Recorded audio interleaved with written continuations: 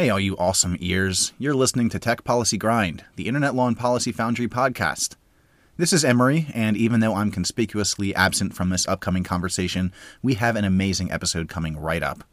Penal and Joe talk with Angel Diaz, 2017 Fellow of the Foundry and Technology Associate at Gunderson Dettmer, about his journey from majoring in English and poetry at UC Berkeley, to working at Google, to advising clients on frontier legal tech issues.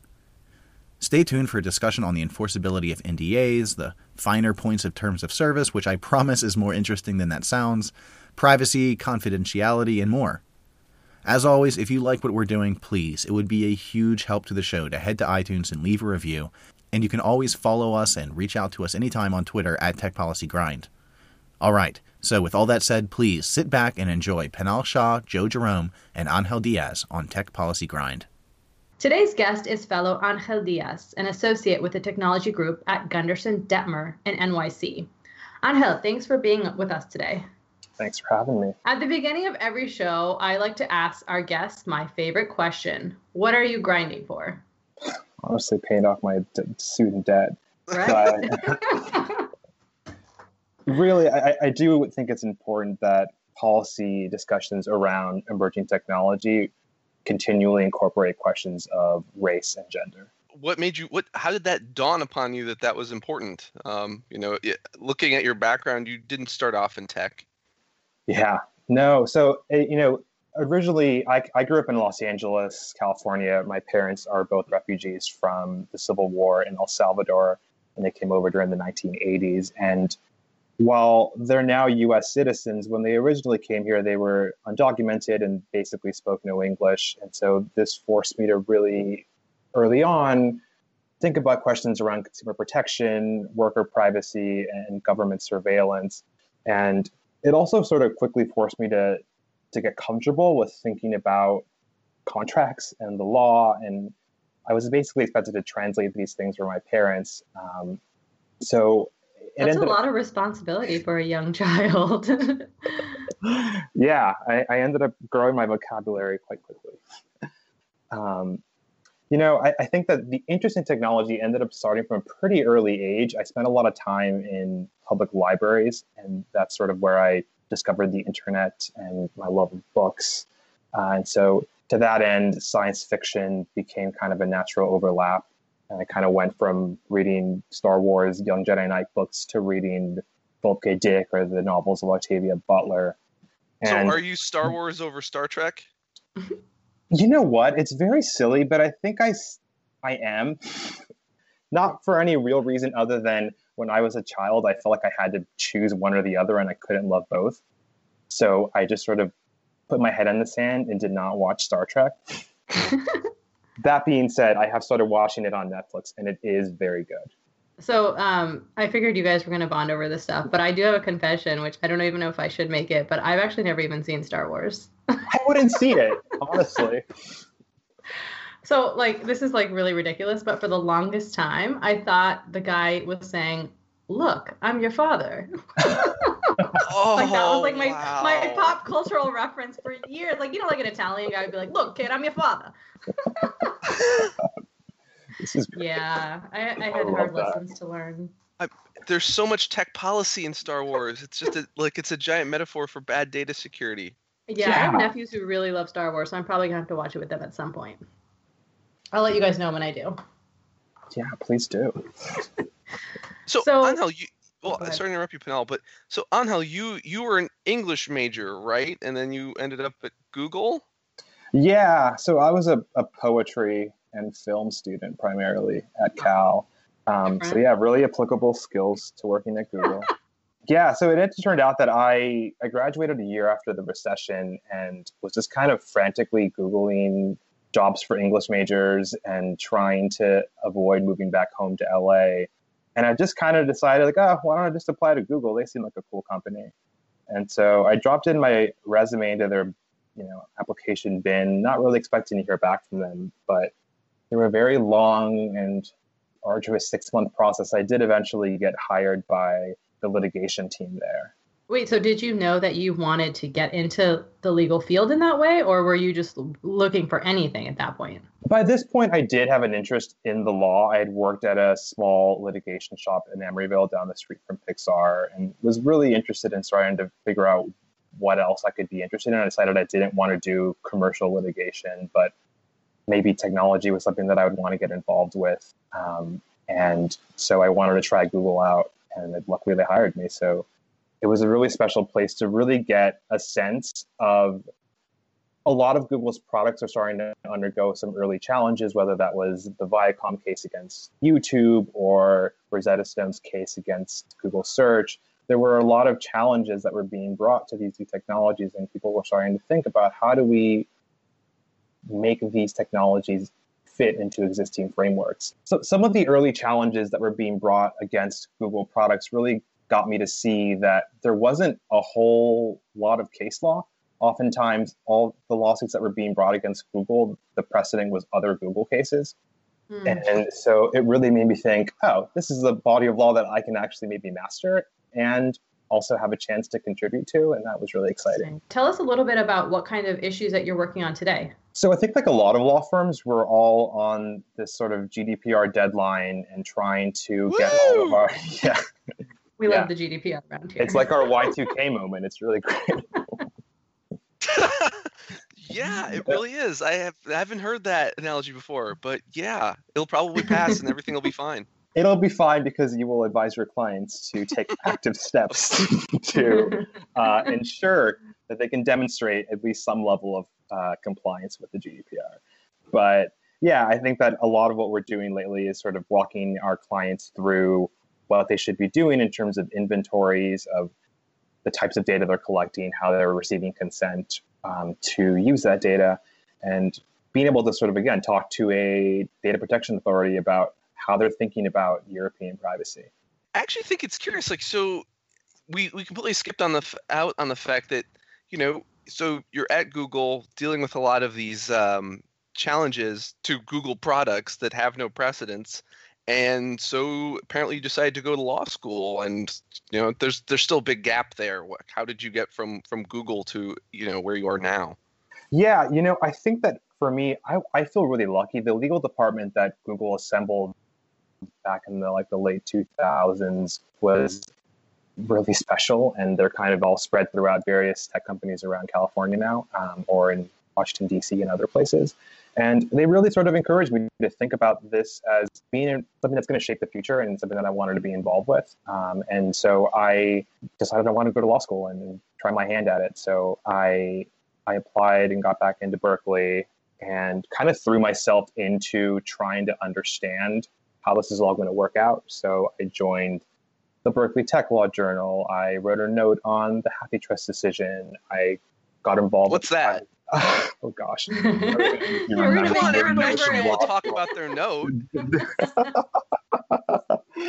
Yeah, I honestly don't remember. It had something to do with the fact that it was like fair use to copy publicly available books for libraries, but it was like it was a parallel. Send it to us via email, and we'll insert it in as like in post production. Sure. You can include links. You can get more downloads. God, I don't want that that note downloaded at all anymore. I wanted to establish that I knew what I was talking about. I'd rather just move on to what's going on now. But yeah, I to get back on topic, I think that in law school, I wanted to make it clear to an employer that this was something that I had really focused my career on and wanted to show that I was knowledgeable. And I think that as a minority person, you really sort of you feel like you have to be twice as good to be taken seriously. And it really was important to me that there wasn't any doubt in my intellectual ability to handle these questions. Yeah, and not doubting that additional tax that we have to pay, but do you also feel like because you were a poetry and film major that was like not to I think it's awesome that you were like tapping into that creative side, but do you think because of that people are like, oh well, you didn't major in like engineering, or you didn't do something like more substantive, quote unquote, that you kind of felt that?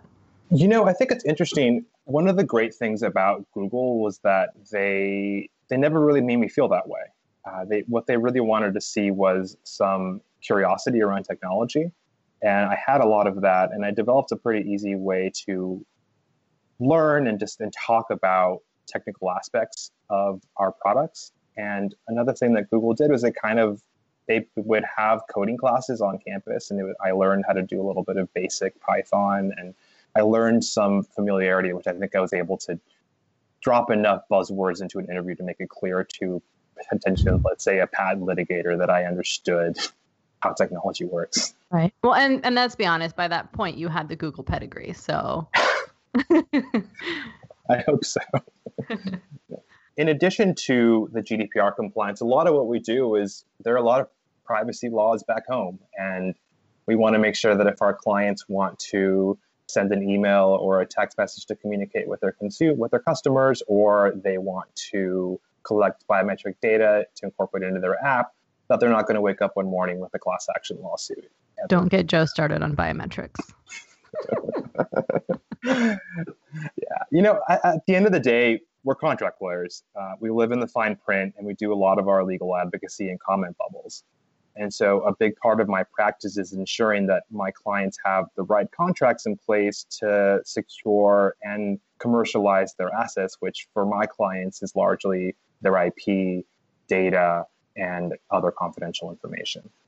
Yeah. So you really had to sort of you have your hands in a lot, right? You're doing privacy, you're doing IP, you're doing contracts, you're doing NDAs, terms of service. You're doing all of that. Did you just kind of get thrown into all of that? Was it trial by fire? How was it working and learning those issues, coming from a litigation background? Yeah, I think that I'm lucky that my firm has a really great group of lawyers who take the time to sort of walk you through contracts and think about their implications. And really, because our clients tend to be early stage companies, they don't have the same amount of financial resources that perhaps a Google or a Facebook might have. Right. So you very quickly have to learn practical lawyering. We can't afford to do 7 to 10 drafts of an indemnity. You have to be able to just do 1 or 2, and to be able to advise your client, practically speaking, here's what you need to be protected. Everything else is just, we can live with. Yeah. So let's get to actually talking about some of the issues that come up in your day-to-day work. So right now, NDAs, right? At this point, almost all of us have had to sign one at some point about something, especially with the Me Too movement right now. NDAs have really come to light as an oft-used device to, keep people quiet. Let's talk about, the use, abuse, and enforceability. Can you speak to that? Yeah, I think that NDAs are a great example of how a document that's intended to protect valuable confidential information can easily be misused in a manner that silences important public debate, covers up abusive and even illegal behavior, and ultimately becomes a tool for reinforcing existing gender inequalities and perpetuating white supremacy, by which I mean white male supremacy. Mm-hmm. Fortunately, I think that some of the more egregious NDAs that have come to light during the current discussions around the Me Too movement are likely unenforceable. I think we're in a special moment where there is a renewed public attention into the contracts that we normally sign without batting an eye. And I think that journalists and other activists have the ability to really keep the public informed about taking another step back before they just mindlessly agree to a contract. Mm-hmm. But I think that at the same time, it's important at the outset to really think about the common scenarios in which we encounter confidentiality provisions or perhaps a non-disparagement clause. And that's an actual NDA, an employment agreement, or a severance or settlement agreement. And each of these contracts have to be supported by consideration, as we learned in first-year contracts. But the actual consideration that's exchanged may actually make it more or less enforceable in a court, right? Mm-hmm. Of the three, I think that the NDA is actually sort of the least strong, because what you're really exchanging is you're exchanging information in exchange for a promise to keep a secret. Mm-hmm. Whereas in an employment agreement, you are saying, in exchange for my biweekly paycheck, I'm going to keep information about my employer that I learned confidential. Or in the settlement context, I'm going to receive a substantial sum of money in exchange for my silence when it comes to certain allegations. Mm-hmm. So what's the worst that can happen to me? So I work at the Center for Democracy and Technology, and we actually sign a number of NDAs with companies that want to come and talk to us about their privacy policies, their terms of services, and their new products are all things you're counseling them on. Mm-hmm. What happens if I spill the beans? Well, don't spill the beans. You be a good person. And I think you're bringing up a good point, which is that, a lot of the discussions around the abuse of NDAs a lot of people are talking about, why do we have them? And we should just get rid of them entirely. And NDAs are really important tools that help companies and individuals protect their ideas. I think that if they're properly drafted, they give a narrow scope around what is confidential, what are your requirements, and importantly, what are the circumstances in which information that you learned from one of these companies that came to talk to you is no longer is no longer confidential information. And that actually has a lot of that's standard language, but it is important language. So ordinarily speaking, information that's in the public domain or is already known by the receiving party isn't confidential.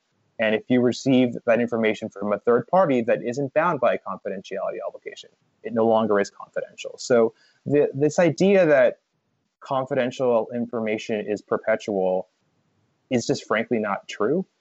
And especially in the technology space, information gets stale quickly. Well, I guess we should move on to talk a little bit more about terms of service. And we've been talking a lot about, I guess, how technology intersects with contract. I guess as the advocate in the room, I guess I'm curious to get your thoughts on to whether these things are one-sided or not. And the interesting example of that, I think, is situations we were going to talk a little bit about how the president, and Panal mentioned up top that we're at a year into Trump. If nothing, his social media proclivities have increased, and it's pretty apparent that while I think some people would argue that he has been violating various terms of service on Twitter, as a platform, they've made it pretty clear they have no intention of getting rid of him in any way because of the news value and public importance of him being out there. At the same time, it's pretty easy for people to get booted from Twitter for pretty arbitrary things, and that's guaranteed in Twitter's terms of service. So how do you think about that type of stuff?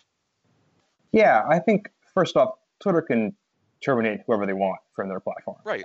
They have as a publisher, they have First Amendment rights, and they have a pretty broad immunity under CDA 230. This is not a space where we, at the moment, have a right to demand to be able to be. And yes, as a counsel for companies that draft terms of service like this, you need to have some flexibility around the kind of community that you want to build.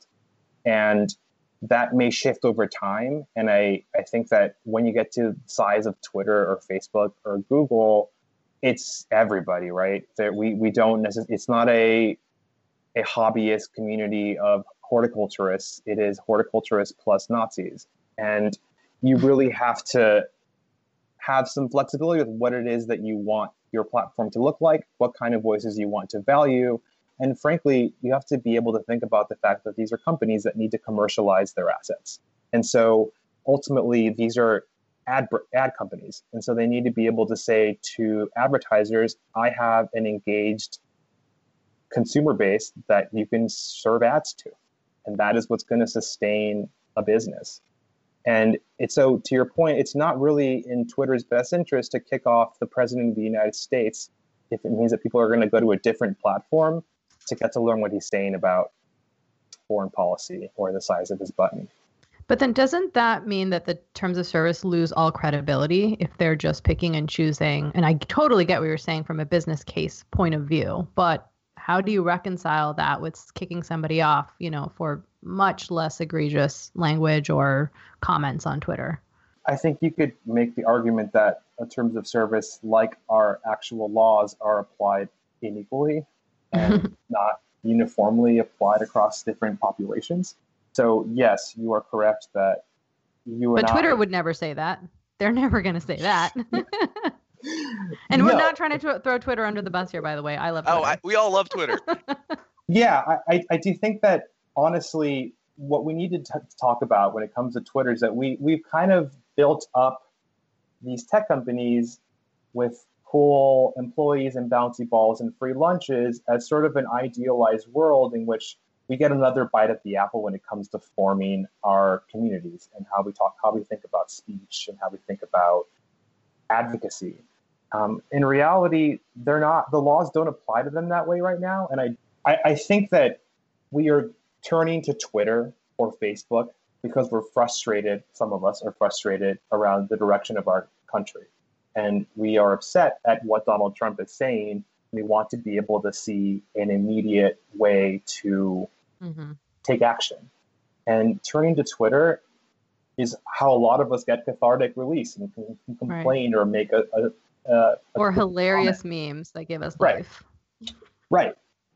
Exactly. And I think that while that's great, it cannot be a replacement for engagement with our political process. And if you don't like Trump's foreign policy with North Korea, your recourse is to advocate and to get elected officials that you care about into office and get Trump out of office, not to expect Twitter to agree with your political leanings and to take off the users that you don't like. Right. And to be fair, this is probably a one-off. I mean, I can't imagine the next president is going to be as, Twitter heavy with their fingers. Yeah, I just want Oprah to give me a car via DM. Some people want Oprah to run for president, which is a whole other story.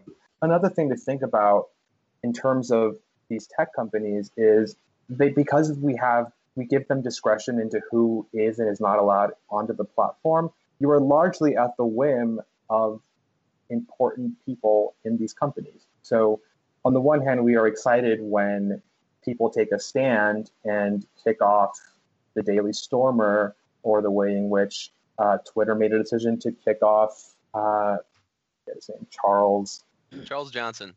Charles Johnson. At the same time, that it just goes to show that your access to a public sphere or a pseudo-public sphere is largely determined by a handful of companies in Silicon Valley. Mm-hmm. Okay, so that's actually an interesting question, because I want to know, so you draft terms of service for these companies. Do you actually then inform them or counsel them on the policy of how to enforce the terms of service? Do you play that follow-up role as well? Yes. So a terms of service is basically a working policy that allows companies to say, welcome to our service. Here are the rules by which you will abide if you're going to hang out with us. And oftentimes, some of the users don't abide by those laws or those rules, and they have to decide what actions do we want to take. And I think, as a practical question, there is the rules and what they actually look like in practice. So if you kick somebody off of your platform and they are not important, the likelihood of having serious repercussions is not that large. Right. But if you kick off the president of the United States, it's much larger. And I think it's important, as you're when you're a younger company and you want to build up a user base, you have to focus on that user, and you have to think about who is it that's going to increase the use of my platform, because those are the users that I really want to focus my attention towards. Right. And so in that way, it's dissimilar to, say, laws and regulations in which theoretically we all should be treated equally, not tweeted equally under the law, in terms of everyone, no one is above the law. Yet in sort of the Twitter world or in the corporate world, people are above the law because it's about money and it's about, getting your product out there. Yeah. And I think that really connects to our earlier discussions around NDAs. Because ultimately what we're talking about are questions of power.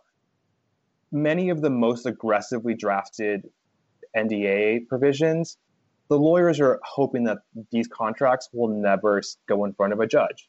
You're wielding power in a way that is scary. And as lawyers, we are well versed in writing obscure, aggressive language that will scare the everyday person. And indeed, we've had many media accounts of people feeling afraid of the language that they see in their NDAs. When in reality, judges would have to balance public interest factors when trying to decide whether or not to enforce an NDA. And having someone want to cover up their abusive behavior is not really going to be in the public interest. But again, part of my job when it comes to advising companies is to tell them what I can draft for you and how far are you really willing to go. And so I think that my role when I advise companies when it comes to a non-disclosure agreement, or more commonly when it comes to a non-compete clause or a non-solicit clause, is drafting it in a way that is narrow enough to protect the business interests, but also allows a court to say, okay, well, it also is being respectful of the fact that an employee needs to be able to make a living and needs to be able to go elsewhere and continue to develop their career. And even after I draft a narrow version of that agreement, I still have to advise a client and tell them it's not clear whether or not this will be upheld by a court. And you have to be willing to file an action in a court and go through all those steps, show all the steps that you need to get an injunction. It's not guaranteed. And when you take into consideration the fact that there is unequal bargaining positions between an employee who needs to agree to your contract in order to get a paycheck and you who has a high-powered New York law firm drafting your agreements, it will not be seen as an equal argument, an equal bargaining power. So this theme of, I guess, power relationships, I think has sort of been the thread of this entire conversation. But since you're an actual practicing lawyer, I have to ask how you think about terms of service in relation to other laws, because we've already seen companies use terms of service as a hook to bring cases against individual users under the Computer Fraud and Abuse Act, which is a federal criminal hacking statute. So violations of terms of service are suggested to be things where users are exceeding authorized access.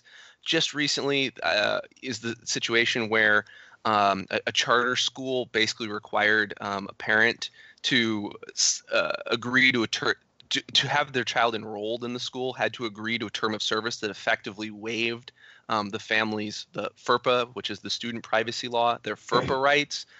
So, I think you were just sort of saying that, what you're putting in the language might not necessarily be what a judge would like in terms of public interest, but how do you think about those types of things? I think you need to really take it on a case-by-case basis. So in the instance of FERPA, we're talking about a law that is intended to protect student privacy and, more pointedly, minor privacy. And I think that you really have to think about the fact that if you're going to offer a service that is whose primary user base are minor students, the law is not going to look very favorably on you being too liberal with giving up rights and the protections that the law has built in. So in the instance of FERPA, we have passed laws that grant parents the right to understand the information that's being collected about their children and being able to opt out of it.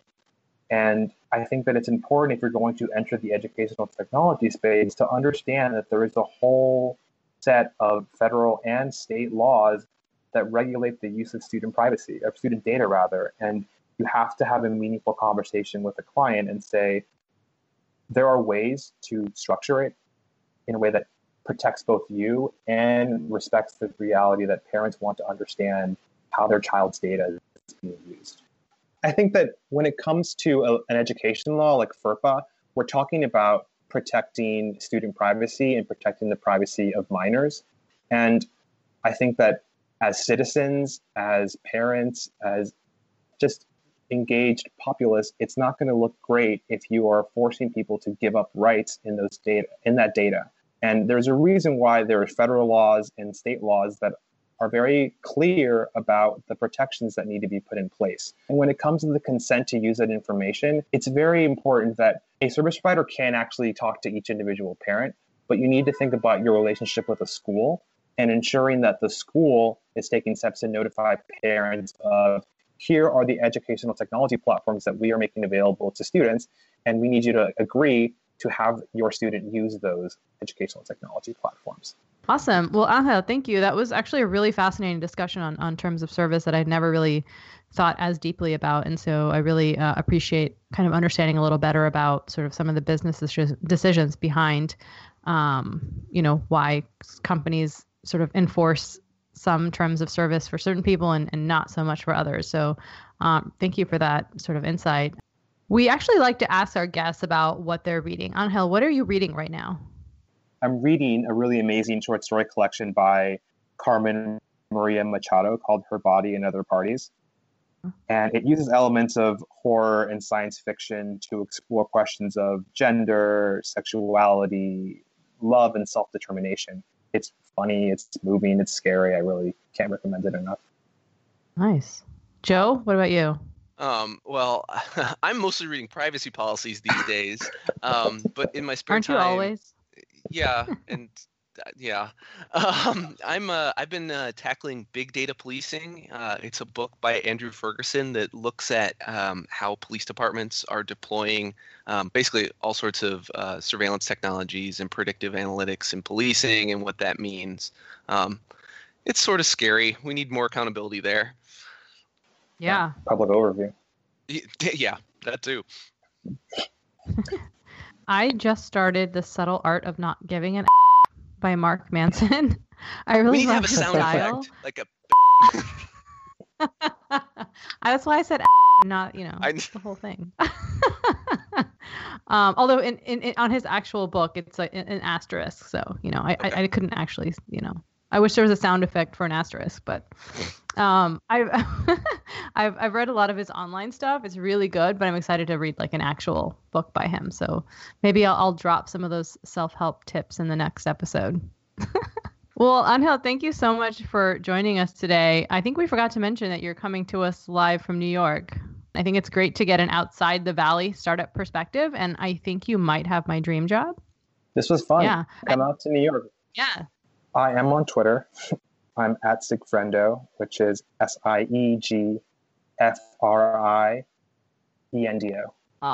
Yeah, you will come. Let us know when you're out here. In the meantime, if you enjoyed the show, rate, review on iTunes, spread the word, and share with your friends. Until next time.